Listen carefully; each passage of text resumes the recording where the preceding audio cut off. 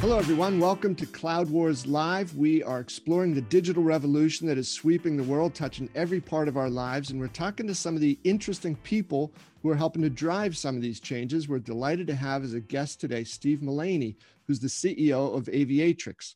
Steve, welcome to Cloud Wars Live. Good to see you. Yeah, thanks for having me. So, Steve, you know, Aviatrix is a relatively small company now, but I get the feeling from the chat we've had before that you don't think it's going to be small for long. No, huge plans for Aviatrix. Bob, I was retired for about 5 years and decided to come back. And then the only reason I came back in is this thing's going to be monstrous and, bigger than anything I've done ever in my career. Well, that's a lot, Steve, because you've had some pretty fun runs. Yeah, I've been lucky to work with a lot of good companies. I was part of the last great computing transformation of mainframe to client server. So, I was at Synoptics, actually as an engineer, working on actually Ethernet before even 10BASE-T, and saw that great transformation from mainframe to client server. And really, honestly, that's been the last 30 years of infrastructure. And the reason I came back out of retirement was we've been talking about this thing called cloud for a long, long time. And honestly, about 2 years ago is when enterprises, where the money has been and always will be, the trillions of dollars of IT spend had not gone into the cloud. And, Andy Jassy even said at the last reInvent, 4% of enterprise workloads are in the cloud. And I saw about 2 years ago, as you know, enterprises move like a herd, and the herd, for whatever reason, 2 years ago got spooked and said, now we really mean it. And I went, my God, I have an opportunity to be involved in two transformations, one from mainframe to client server and now client server to cloud. And every transformation is always 10 times bigger than the one before it. And because this transformation is all software defined, it's going to happen 1,000 times faster than the transformation that happened in the 80s and 90s to client server. So I just looked at that and said, this is just going to be too much fun to create an iconic company worth literally $100 billion. You see Snowflake at $80 billion. That's the opportunity for category creators in this new multi-cloud infrastructure. And I just said, that's just too good to pass up. Yeah. Steve, so it's interesting how you've got Aviatrix position, right, as the cloud network platform. And you mentioned you mentioned Snowflake a second ago, and you thought there were perhaps some parallels about their positioning over on the data side and what you want to do with Aviatrix over on the networking side. Yeah. No, I think that's what's happening. And if you look, Wall Street's pretty smart. They pick out these leaders and they see that there's going to be new horsemen in the multi-cloud. And just like what happened in client server world, it wasn't DEC, it wasn't IBM, it wasn't, they call IBM Snow White and the Seven Dwarfs. They weren't even in the conversation. And I see the same thing happening now with this transformation, is it's never won by the incumbents. It's always won by new entrants. And when you have an opportunity that's 10x the size of the last opportunity, and it's going to happen 1,000 times faster, the winners and losers are going to be defined very, very quickly. Where it took Cisco 12 to 15 years to become dominant in client server because it wasn't a fast deployment. You get to cloud now, it's all software. Boom, it's cloud model, it's agile, I want it now, not 10 years from now. And so there's great rewards for the people that become that dominant layer in the stack, whether you're HashiCorp at the automation layer or Datadog or Snowflake. And oh, by the way, the last layer of the stack to always get recognized and defined is networking. It happened in virtualization, where I was part of with Nicira. People want to ignore the network. They start the app and they make their way down. And so Snowflake is a few years ahead of us. I mean, we're not quite at the level of Snowflake, but I think we're going to surpass Snowflake because the network is actually the most important part of the stack. And people ignore it. But guess what? When things go wrong with the network, all hell breaks loose. Nothing works. And so it's forgotten about, but it's probably the most important part of the stack. And there's tremendous value there. So Steve, talk a little bit about when you go in and talk with a CEO or a CIO at one of the customers, and they say, I've heard a little bit about you. What could you help me do? Because, I've got this list of 3, red hot priorities going down. How can you help? Yeah. So, I just was on the phone with CTO at State of Tennessee. And, he went through and he said, we were getting all ready. We had architected what we were doing. They weren't using Aviatrix. They had a well-architected plan to move to the cloud. They had made commitments to the governor to, have certain services up and running. And they start the deployment phase and they ran into problems. And this was just even with just one cloud, not even multiple clouds. Of course, they're going to multiple clouds, but even within one cloud, the amount of complexity and limitations that you have with any of the individual cloud providers, it's only when they started actually building it, because for the most part, what all the clouds say to enterprises is we do everything and anything you'll ever need in networking and network security. And the enterprises go, oh my God, this is wonderful. Thank God. We don't need any people. We don't need to learn anything. This is just going to be clicky, clicky, clicky, and everything's wonderful. And as you know, when something appears to be better than it really, too good to be true, it usually is. And then you hear the horrific screams as they start deploying, and then they realize, I was sold a bill of goods. This is nowhere near as simple as you made it out to be. There's a limitation to the list of my arm. From security, from visibility, day two operation. I got to operationalize this. And the clouds just basically say, look, it's a black box. Isn't that wonderful? You don't need to know. And enterprises say, no, I'm the guy that needs to know. Like, I'm going to get fired. And so they started going through this, and then luckily somebody had used Aviatrix in the past at a previous customer and brought us in, and we immediately solved all their networking and network security issues, and now enabling them to actually, deploy. Now they're looking at going beyond that first cloud and going to 2 or 3 other clouds, because that's what every enterprise is going to do. Yeah. And the infrastructure team doesn't decide what clouds to use. It's the business. The business says this AI app runs best in GCP, so I'm going to run it in GCP. We use Office 365 and Active Directory, so I'm going to use Azure. My developers started in AWS, so I'm going to use that. And oh, by the way, I have 1,000 applications that I've written over the last 20 years, and they use Exadata databases from Oracle. And guess what? Larry Ellison has made it really easy for us to move that into OCI. I'm not going to move Exadata database into AWS. I'm sorry. It's going into Oracle. So now I've got 4 public clouds plus the 1 private cloud on-prem. How do I manage all this? I can't understand all the complexities of all these different clouds. So now what happens is we've eliminated all that. And the conversation with the state of Tennessee was, as a business person, with Aviatrix, you have now enabled me to not have to worry about my architecture. Mm-hmm. The conversation that we're going to have is not about our network and network security architecture anymore and which cloud we're on. You've enabled me to ride above the clouds, and I can now leverage any and all of them that I want with one architecture. Now my conversation are with my constituents in the services, the people in the state that I want to enable services, and how quickly can we enable those services to improve the lives of our citizens? Mm-hmm. How wonderful is that? So now there's stuff you have to do underneath that, but that's the kind of conversation that we're gonna enable. Stephen, I think that touches on something that's throughout this whole cloud phenomenon. It's been pretty prominent, right? Everybody, several years ago, you mentioned like 12, 15, the cloud, people started talking about it, but it wasn't being absorbed. Why was that? And these bills of goods that were being sold around. And I think there was this promise that, oh, hey, you just start getting into the cloud, right? You've said this before. I said, you're not going to need people. You're not going to need data centers. You're not going to need anything. It'll all be, wonderful. And then I think the customers started to get into this, and they say, oh my God, it's the same thing that we had before, but just with fancier names. And I don't have as much time to fix it as I used to. So there had to be some pretty severe disappointment. And, you are, it sounds like, helping people come through, get past all of that, and get to those business conversations or those citizen conversations like you talked about with Tennessee. That's got to be something that customers are desperate to have.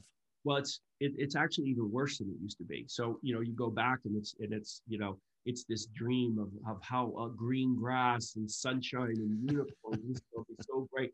And so what happens is leaders go and say, I get it.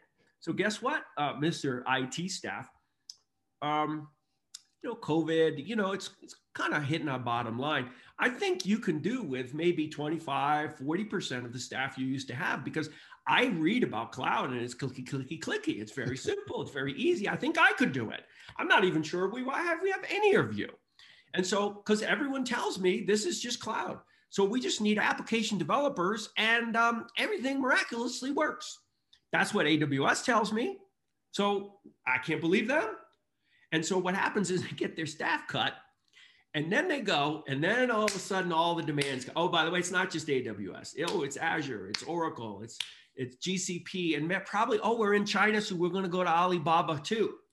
And then throw in some IBM cloud, and before you know it, and oh, by the way, they're all different. They're like Latin-based languages, French, Italian, Spanish. They're similar, but not quite the same. And oh, by the way, you have less people than you used to, and you don't really know much about cloud because you did on-prem. And oh, by the way, your security posture in the cloud is worse than it was in on-prem. So that's worse. You now have to speak all these different languages of the cloud providers, where before on-prem, you just had to speak on-prem. You have no visibility, no operational tools to be able to troubleshoot. You can't hand anything off to your operations team because they don't know what you're doing. They're not experts in all these individual clouds. And on top of that, by the way, we want it in the DevOps model, which is like now, not what year, or like in 10 years ago, if you asked IT for something, they'd say no. The conversation would be, hey, could we? And they go, no. You haven't even let me answer yet. Like, doesn't matter. The answer's no. And if it wasn't no, it was, what year did you want it in? What year? Those days are over. It's DevOps mentality. I need it. I want to deploy like now. And so not only is it that, but you're now at half capacity of staff. So you have skill shortage and you don't have enough people. That's welcome to my nightmare for infrastructure people. So they look and they go, how do I solve this? And oh, by the way, the biggest area of complexity is in network and network security. Why? Security is obviously getting more and more important. And it's not just viruses, it's network security, it's segmentation, it's encryption, all these things that we do that you can't get anywhere. And the operational tools to be able to look at my entire infrastructure as one infrastructure. You can't get that from any individual cloud because they want to lock you into their cloud. So that's the problem we solve. So when people find us, and that's all going to change. So why isn't Aviatrix Snowflake right now? Well, Snowflake raised $1.4 billion. We've raised $150 million.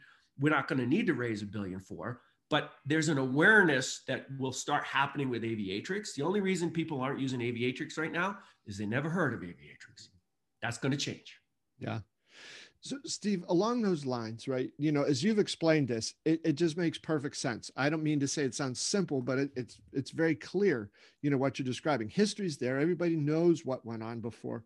So why haven't some of the bigger players jumped in to try to do what Aviatrix is doing?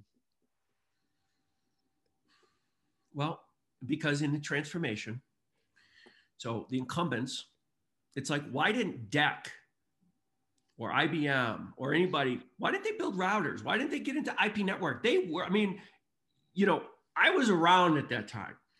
The lock, like when you had enterprise computing, it was mainframes. You remember when PC client server came out, it was a joke. People looked at that and go, PCs? Are you kidding me? That's for print sharing. That's not real computing. Sabre, that runs for the airlines, that runs on a mainframe. That's a big iron. And then overnight in like 1992, the whole world said IP, internet, we're going that way. And the problem is when that happens, the velocity of which that happens is so fast. And it's literally 9 o'clock on a Tuesday versus Monday, nobody. 9 o'clock on a Tuesday, everybody IP. The incumbents can't keep up with, they're like, it takes them 10 years just to IP. They can't even spell IP. Same thing's happening here is Cisco, Juniper, Arista on the networking side, they're not even in the conversation. It's shocking. But that's what happens in transformation. They don't even know what they don't know. They're like what I like to call cloud naive versus cloud native. It's one letter, letter T. Oh, almost the same, but it's the exact opposite meeting. And that's what happens. They are just naive, and they don't, it's not their fault. It's a momentum of the last 30 years, and they're living in almost like that Jim Carrey, what's that TV show? Oh, it's a sky. Yeah, he's in the bubble. Like, they're in this own little world. Yeah. And there's a whole other world out of it, and they don't see it. And so that's what happens.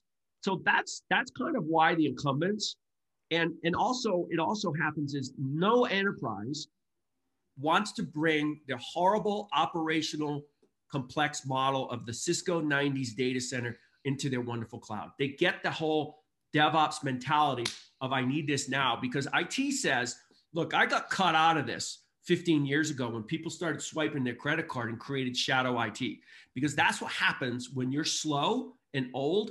What happens? The users will go around you. Yeah. They don't want that to happen anymore. Like, I've got to get with the times. I've got to be quick.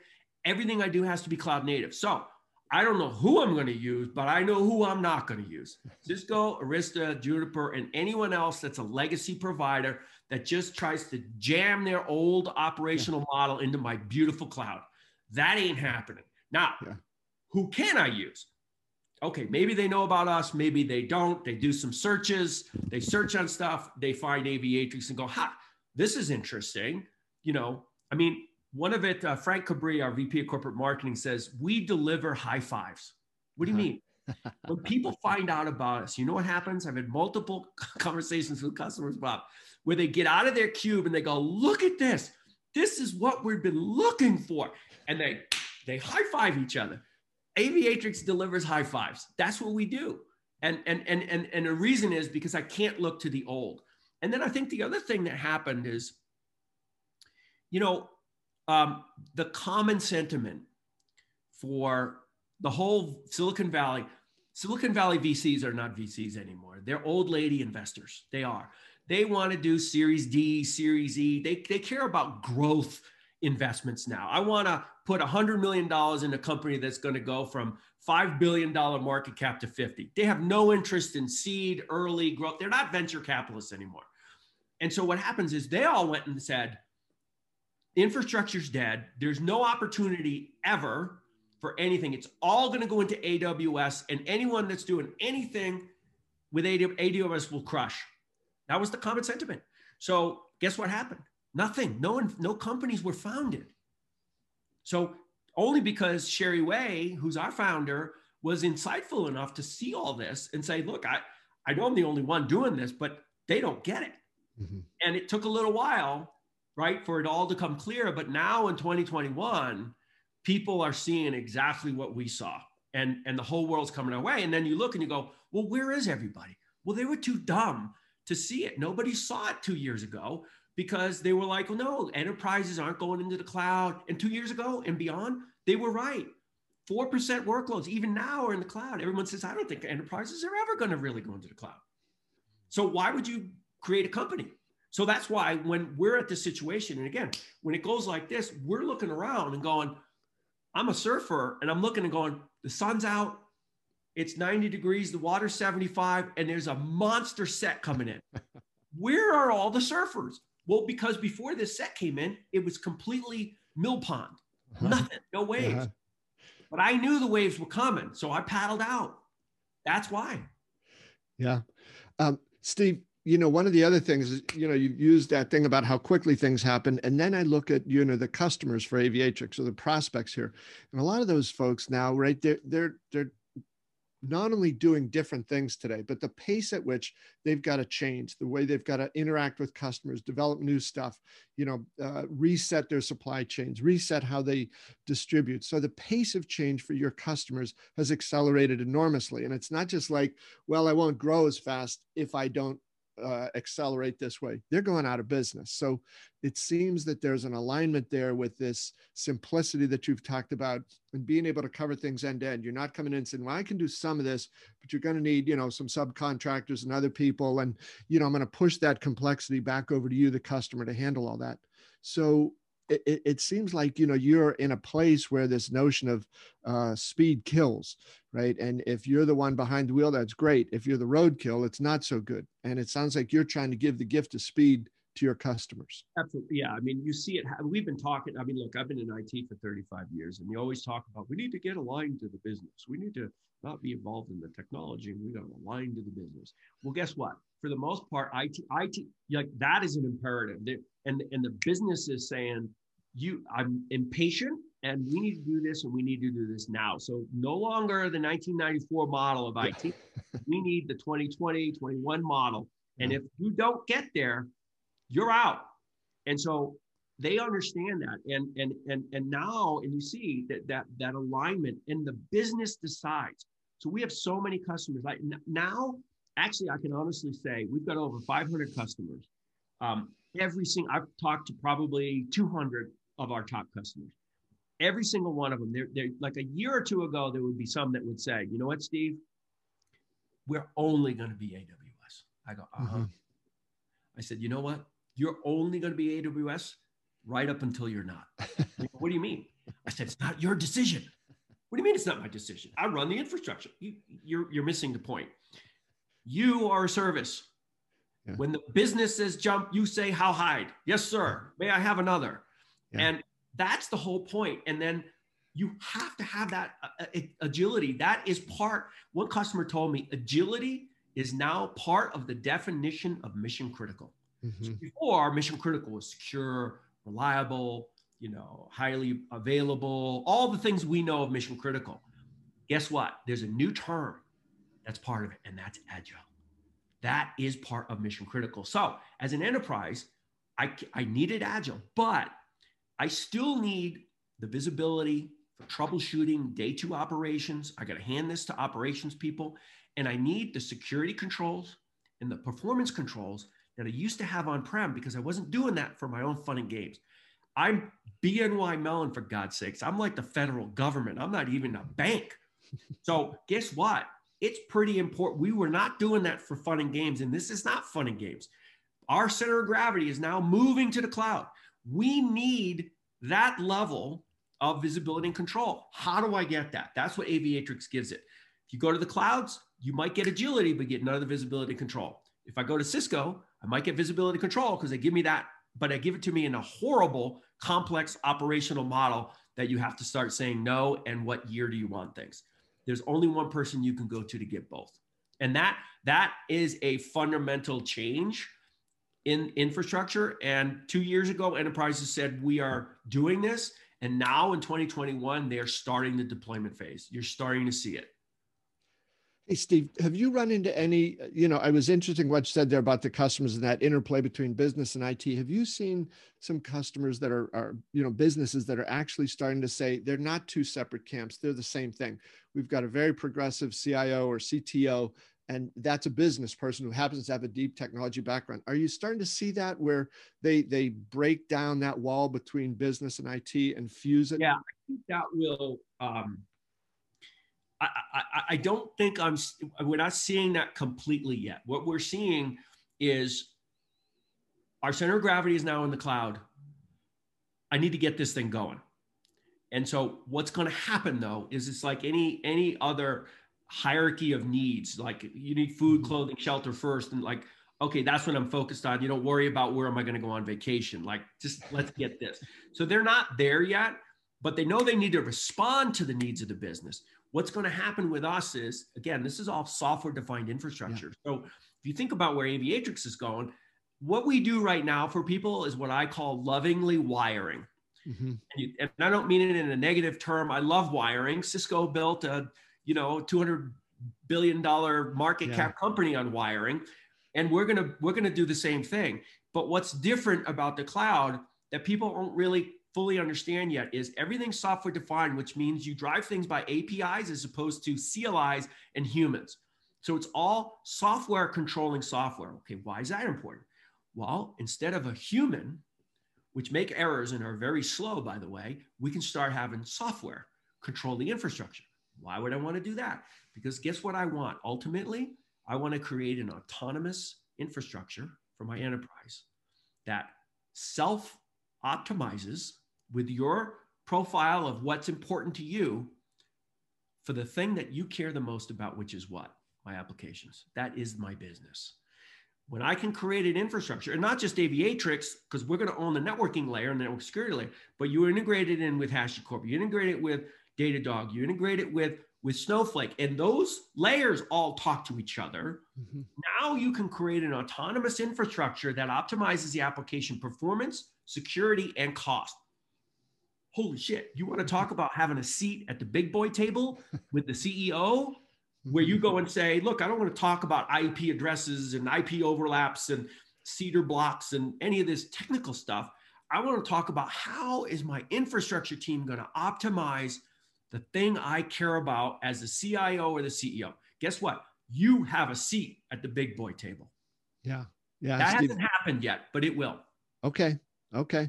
Good deal. Steve, as we're wrapping up, is there anything that you want to be sure to talk about here, to bring up? Yeah, I would say the only thing is the crazy thing, Bob.